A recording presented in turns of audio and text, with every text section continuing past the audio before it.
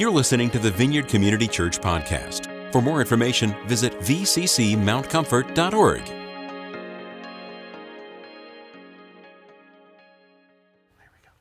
All right.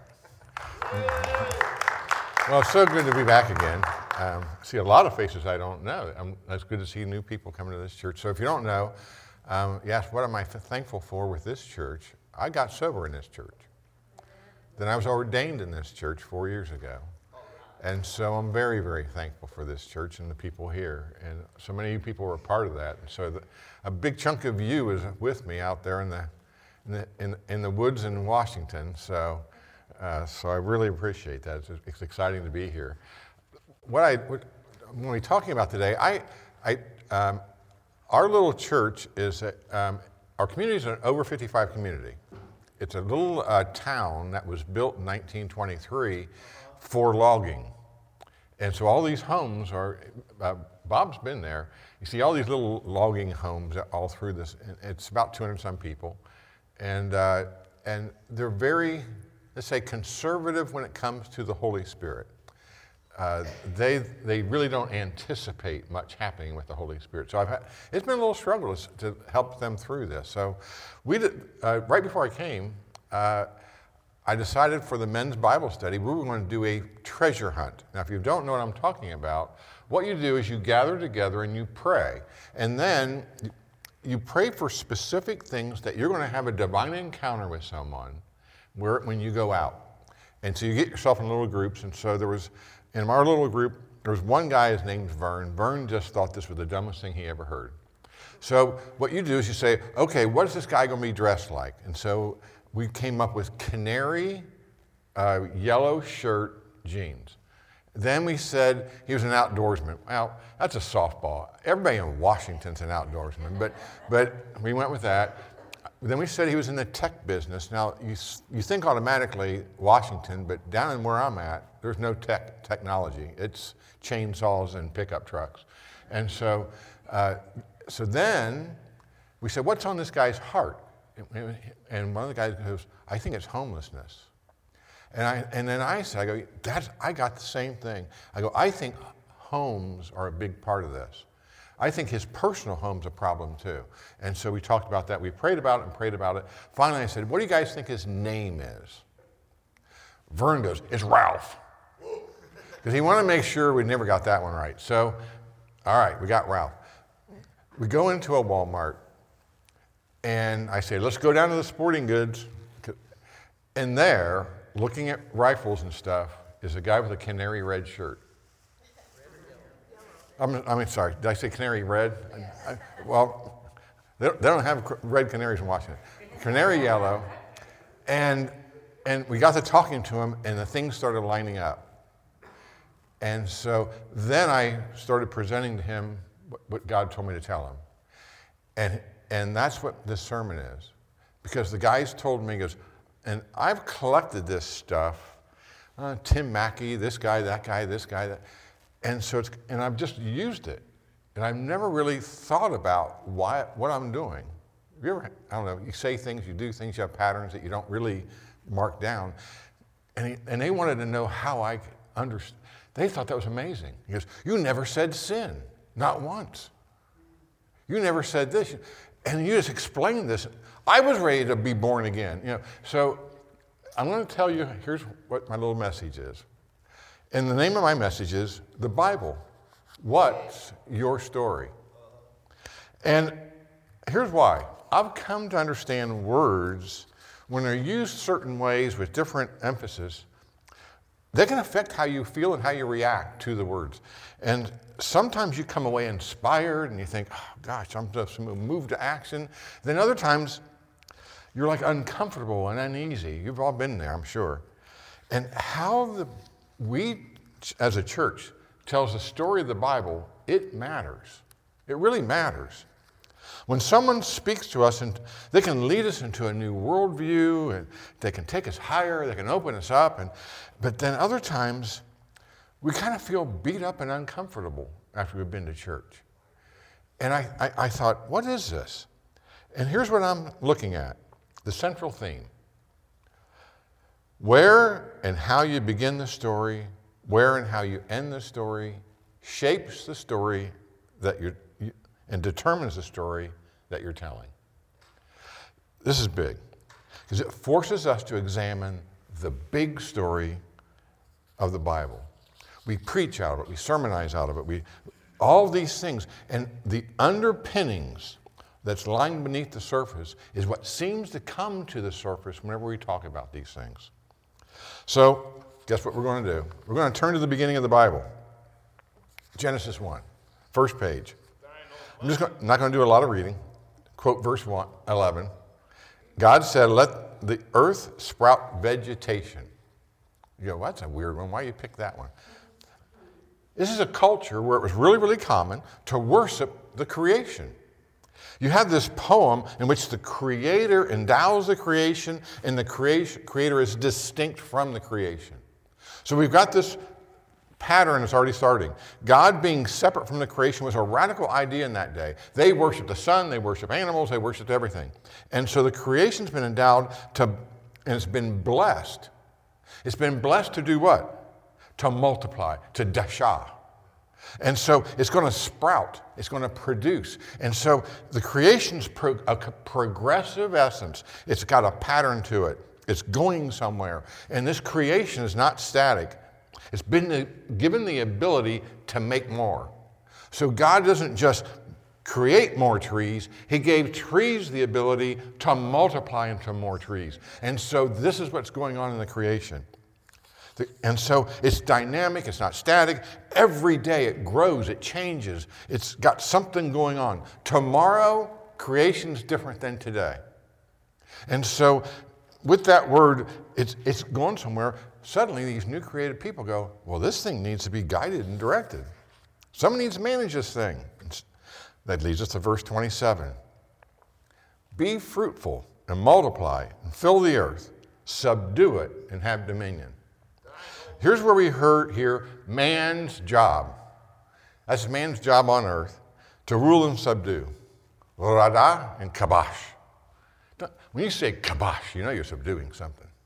You just don't say kabash. So anyway, so these humans, though, they're in the middle of all of this. They're in the middle of this participation of everything that's going on. They're stewards, and they're not to abuse it, because this land, this creation is going to sustain them. And so they're going to take care of things, make it continue to grow. And so humanity has a participation with the water, with the plants, with the trees, with the air, the soil, everything. And at the center of this human experience is the Creator. And there they are, being co-rulers and regents within the creation. This is how the story is beginning. So now we got this harmony, these levels of creation within this hierarchy of God at top, man right here, creation down here. And we got these co-rulers, male and female, equals, having responsibility. At any point, if they want to be God, that doesn't work. If any point that they change the harmony and hierarchy, it doesn't work. And so then in verse 28 it says God blesses them. He blesses them. Barak. Now this is important. In that blessing, we see the Spirit merging into all the creation. And this is so important.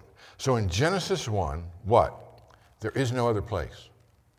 Genesis 1 and 2. There is no other place. It's all there. God, creation, man, everything's there. There is no other place. No one sings, "Some glad morning I'll fly away." It doesn't happen. It's all there. It begins here. Don't miss this part. This is really, I can't stress enough about this. In the beginning is all here. God's here. Creation's here. Everything is here. Spirit and dirt are united. All the stuff, the earth, trees, grass, rivers, birds, insects, all of it, it's all here. You cannot ascend to a higher state. There is no higher state. God's united with creation. That's our beginning of the story. Everything's blessed. Everything's holy. Everything is sacred. That's how the story begins. The story begins here. Then, Whatever we love about life began here. Genesis 1 and 2. Beauty, poetry, literature, it all starts here. The thing that you love so much that you just get lost in, all of a sudden you lose track of time. Oh my gosh, it starts here in one form or other. You say, well, I love carpentry. Trees were there. Cut them down, start making your... It all starts there in one form or other. That's so important. Then you go to the back of the Bible, Revelation 21.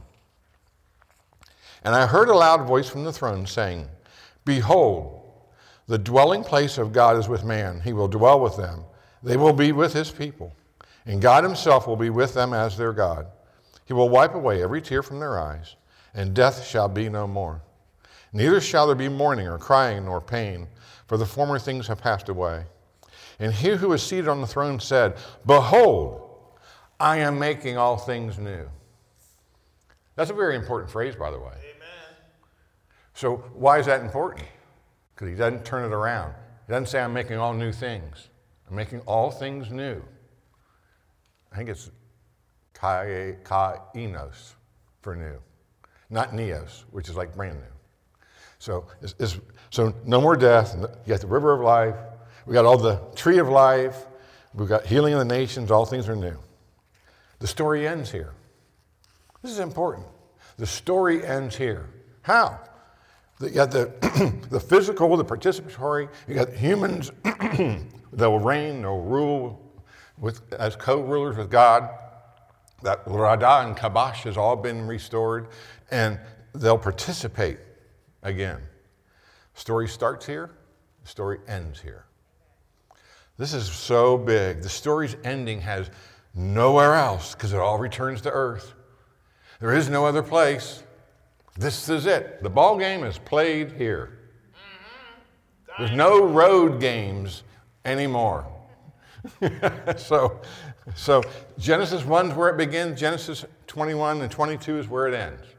So it starts in a garden, and over here, you kind of got a complicated system of lots of gardens. But it's back again. This is so important. And it's, even without sin, it's still moving. It would be still a beautiful thing. And if you took away the sin, you got a pamphlet. Chapter 1 and 2, 22, 21, 22 in Revelation. But it would still be moving somewhere. This is really cool. But here's what's important. Now let's go to Genesis 3. Let's go to Genesis 3. You have a disruption of the shalom, of that perfect peace, of that order. Everything that was so wonderful, perfect, wholeness, well-being. Genesis 1 and 2 is the perfect picture of shalom with several dimensions. There's peace, health, wholeness between people and people and the Creator, people and the created. You've got hierarchy. It's a firm hierarchy. God, man, creation. And something has disrupted this. Something's disrupted it. I think that's probably the perfect definition of sin. You disrupt the shalom.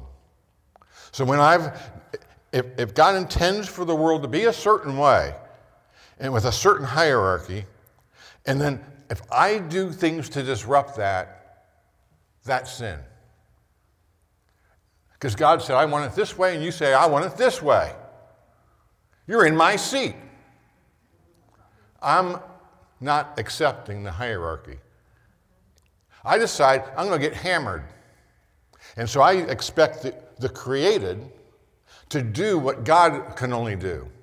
I'm seeking the created plants and all these other things. I ferment some of them, and then I do this and this. And then I expect the created to give me the fullness that only God can give. That's where I'm sinning because I'm disrupting this stuff. You know, we say that sin is missing the mark. They don't tell you what the mark is. Sin is shalom. Why is shalom such a vital part of the Old Testament? Because that was what God had intended. And they knew that. This is so important. And so I don't want to be the guy that's known at St. Peter's Gate, oh, you thought it wasn't good enough to co-manage, you want to be the boss. Guess what? You're not the boss. Go down here. So the other thing is if death is produced in Genesis 3, I have to examine myself and say, how have I in some way helped, caused, or amplified death in my life around me? Because when I disrupt these things, that's what I'm doing. Most of us don't realize Genesis 3 is not the beginning of the story.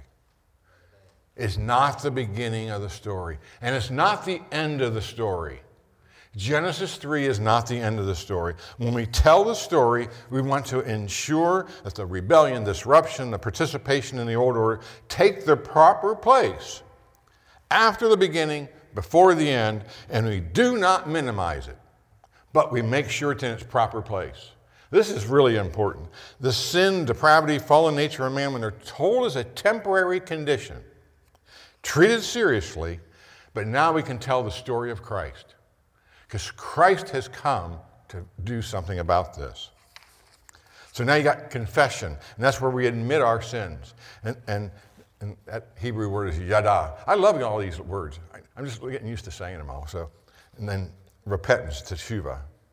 And I love the Hebrew terminology for repentance. It's really pretty. It's acknowledging that someone has veered off course, and it's an invitation to come back home. Now, next time you think of that, read the prodigal son. When he comes to his senses, he's welcomed to veer back home. And he was invited. He didn't, that makes that picture a whole different, doesn't it? And that repentance is dynamic, it's participatory, it's headed somewhere. Because we're going to be given a task of going back to who we were and managing and ordering, because that invitation is to bring us back into our image and likeness as co-creators. We veer off from doing that. We veer off from the authority God gave us, and he says, now you're back on the job. This is important, that when we repent to something so that we can be participating in something. And this is what's cool. So we're to restore and to increase shalom. So the story of God is about renewing all things, about restoring all things, about reconciling all things. Matthew 19, Jesus said, truly I tell you, at the renewal of all things, when the Son of Man sits at the glorious throne. Acts 3, heaven must receive him until the time comes for God to restore all things. Colossians 1, and through him to reconcile himself to all things. You know what all things actually means in Greek? All things.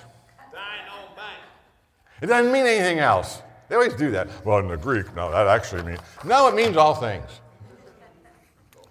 So the story of God is he's the creator of all things, renewer of all things, restorer of all things, reconciler. So the story starts here, story ends here, but now it gets interesting. Because if you start your story in Genesis 3, then the central story is about the removal of sin.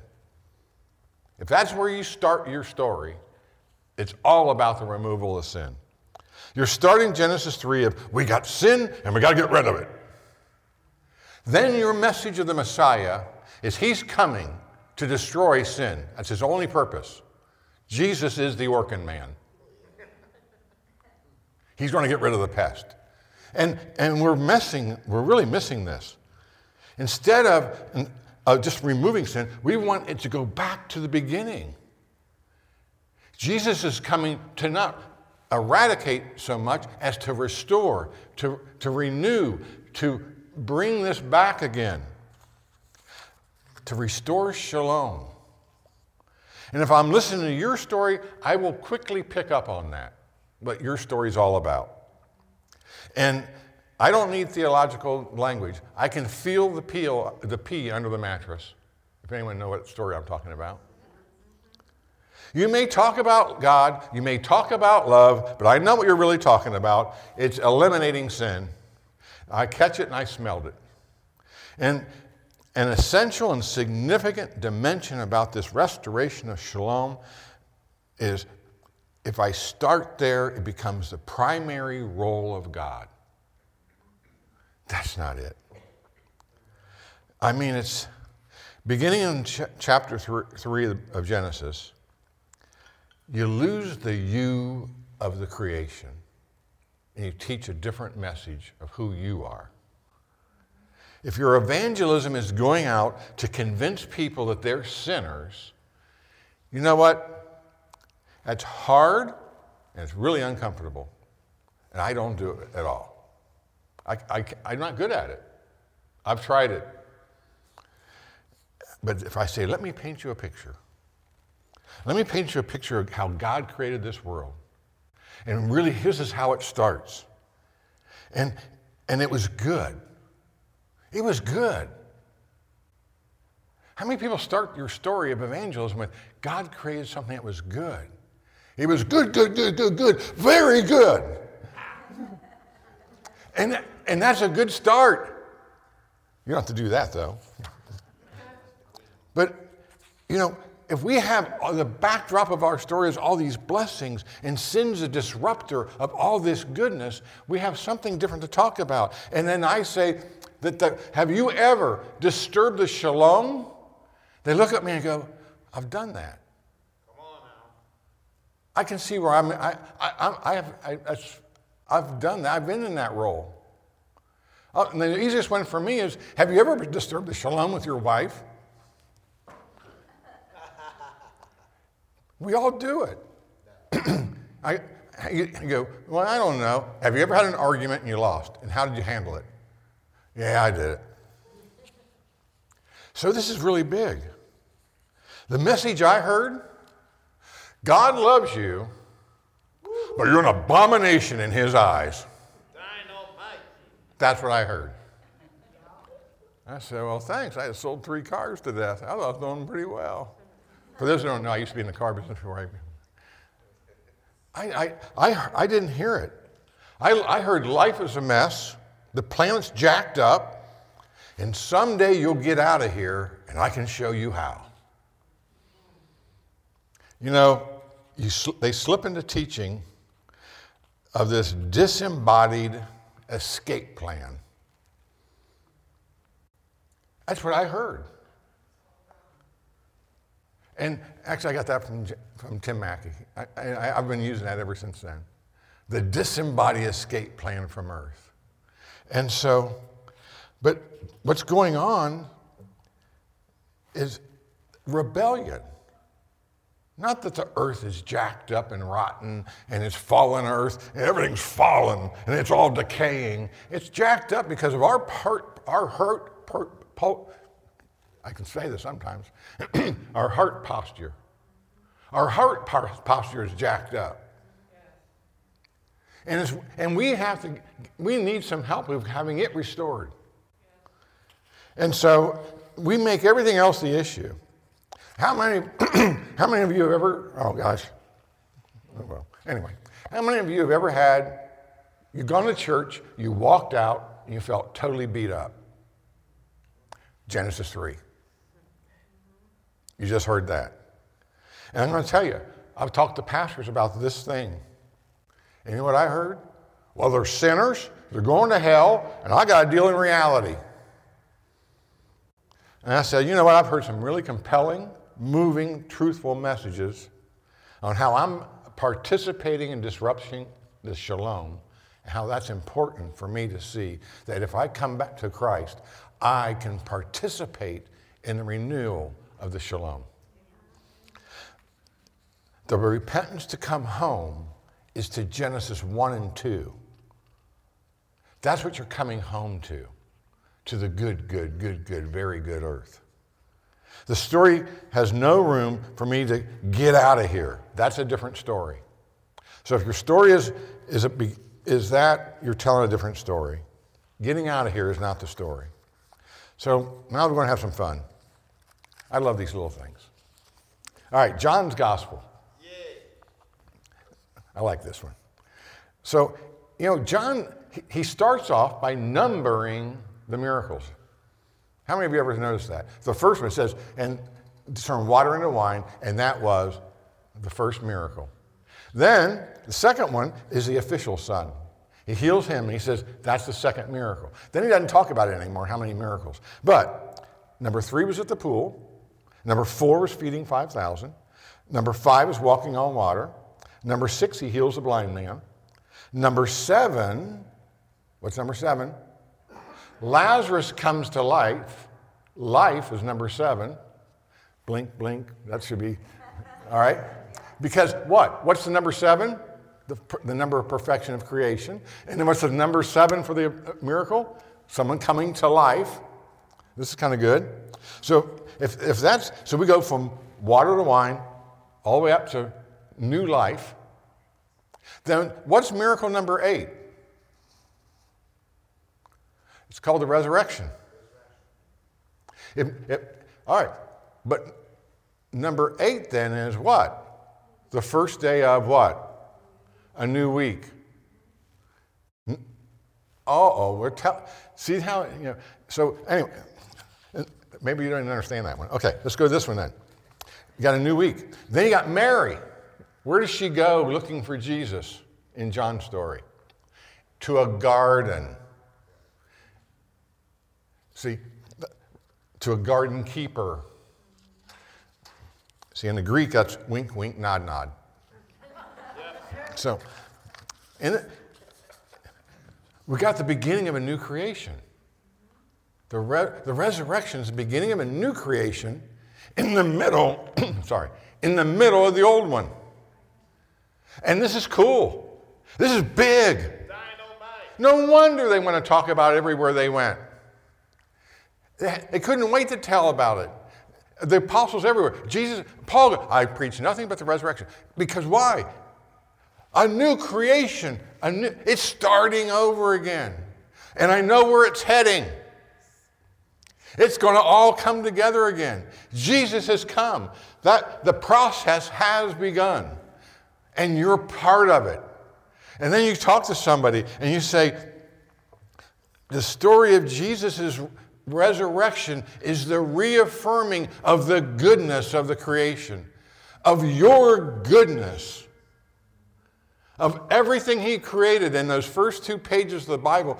All that good. He's saying it's good. And he says it's a big help wanted. It's a big help wanted ad. Jesus seeking partners in his plan to make all things new.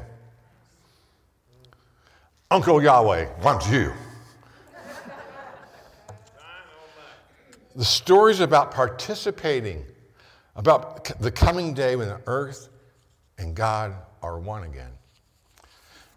You don't go talk to someone to get a yes so they can sit in a pew. You tell them, they say, yes, when do I start work? And that changes everything. It changes everything. The Lord's Prayer, let your will be done on earth as is in heaven. That's why Jesus is constantly talking about now. Kingdom now. Now. He doesn't say, defer it to sometime in an unknown future. He says, now, consummated later, but it starts now. And who wants to get on this train?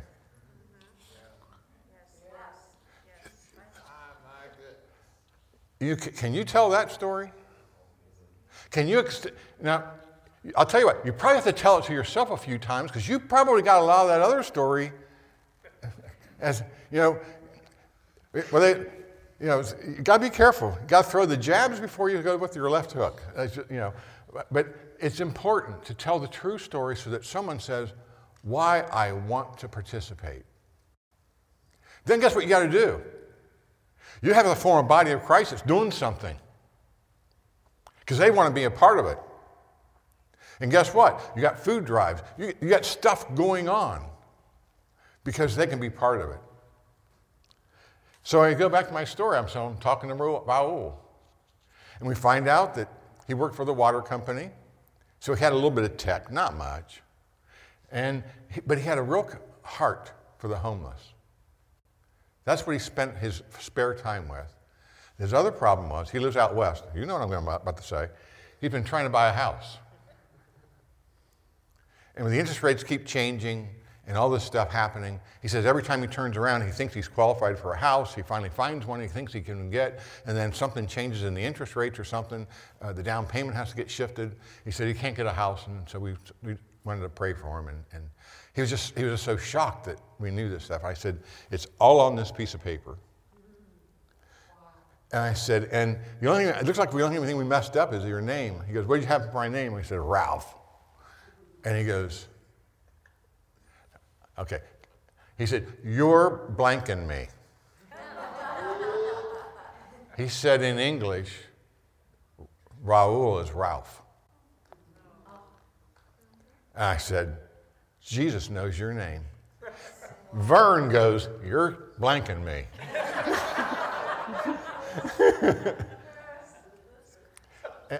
Before we had gone, I had called a friend of mine, his name, Larry Russell. I'll tell you about, maybe sometime I have a chance to talk about old Larry. By the way, Larry Russell went to Fuller and was trained by John Wimber. He has every VHS of every lesson. He has a bookcase full of it. I said, you got to call, what's his name, new president of Vineyard. I said, you got to call him. I bet Jay doesn't know they have all those. He goes, yeah, I have every single one. He goes, I came here to Longview and trained a whole bunch of pastors. And so they have Evangel Church that's trained that way. They got some other ones. Anyway, so he had one of his assistants. And so he was there. And so he comes over. I go, are you guys here? And he goes, yeah. I go, I'm down in the gun rack. Okay, be right there. Everybody in Washington knows where the gun rack is. And so he runs in, and so we introduced him and stuff. He came to Christ. Today he's being baptized. I got a message last night that he's being baptized today. It's all because he found out that he was a sinner, but no one called him a sinner. All because he found out there was a reason to connect to Jesus Christ. Does he know everything about Jesus Christ? I don't know everything about Jesus Christ. If you do, come tell me about him. But I am saying he didn't need to know the nuts and bolts. He needed to see the new car. And sometimes we all we want to talk about are the nuts and bolts. And we forget about the new car. And so it's exciting. You can be excited to share the word. So I just want to pray real quick. Praise the Lord.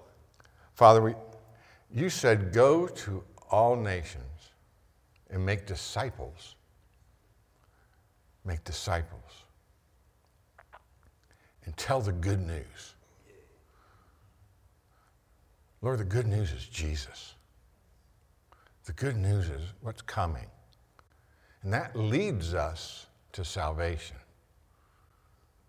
The good news is you.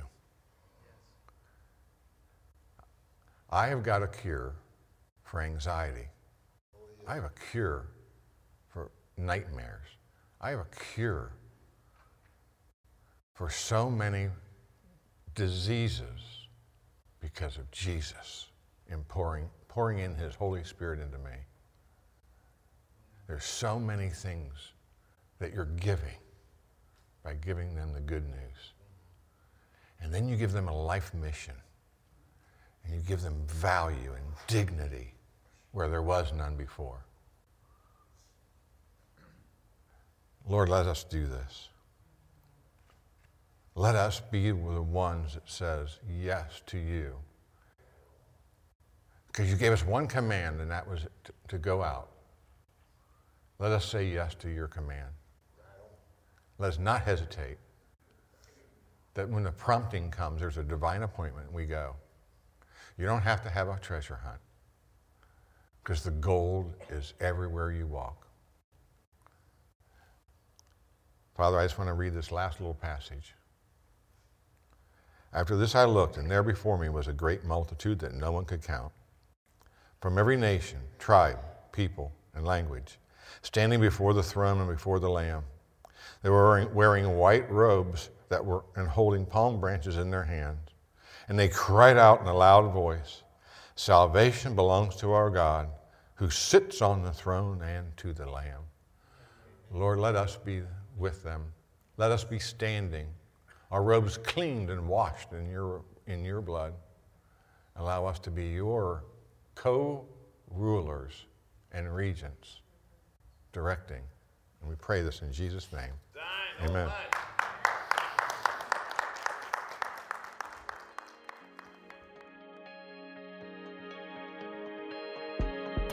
Thanks for listening to this week's podcast. To receive more audio content from the Vineyard, click the subscribe button in iTunes.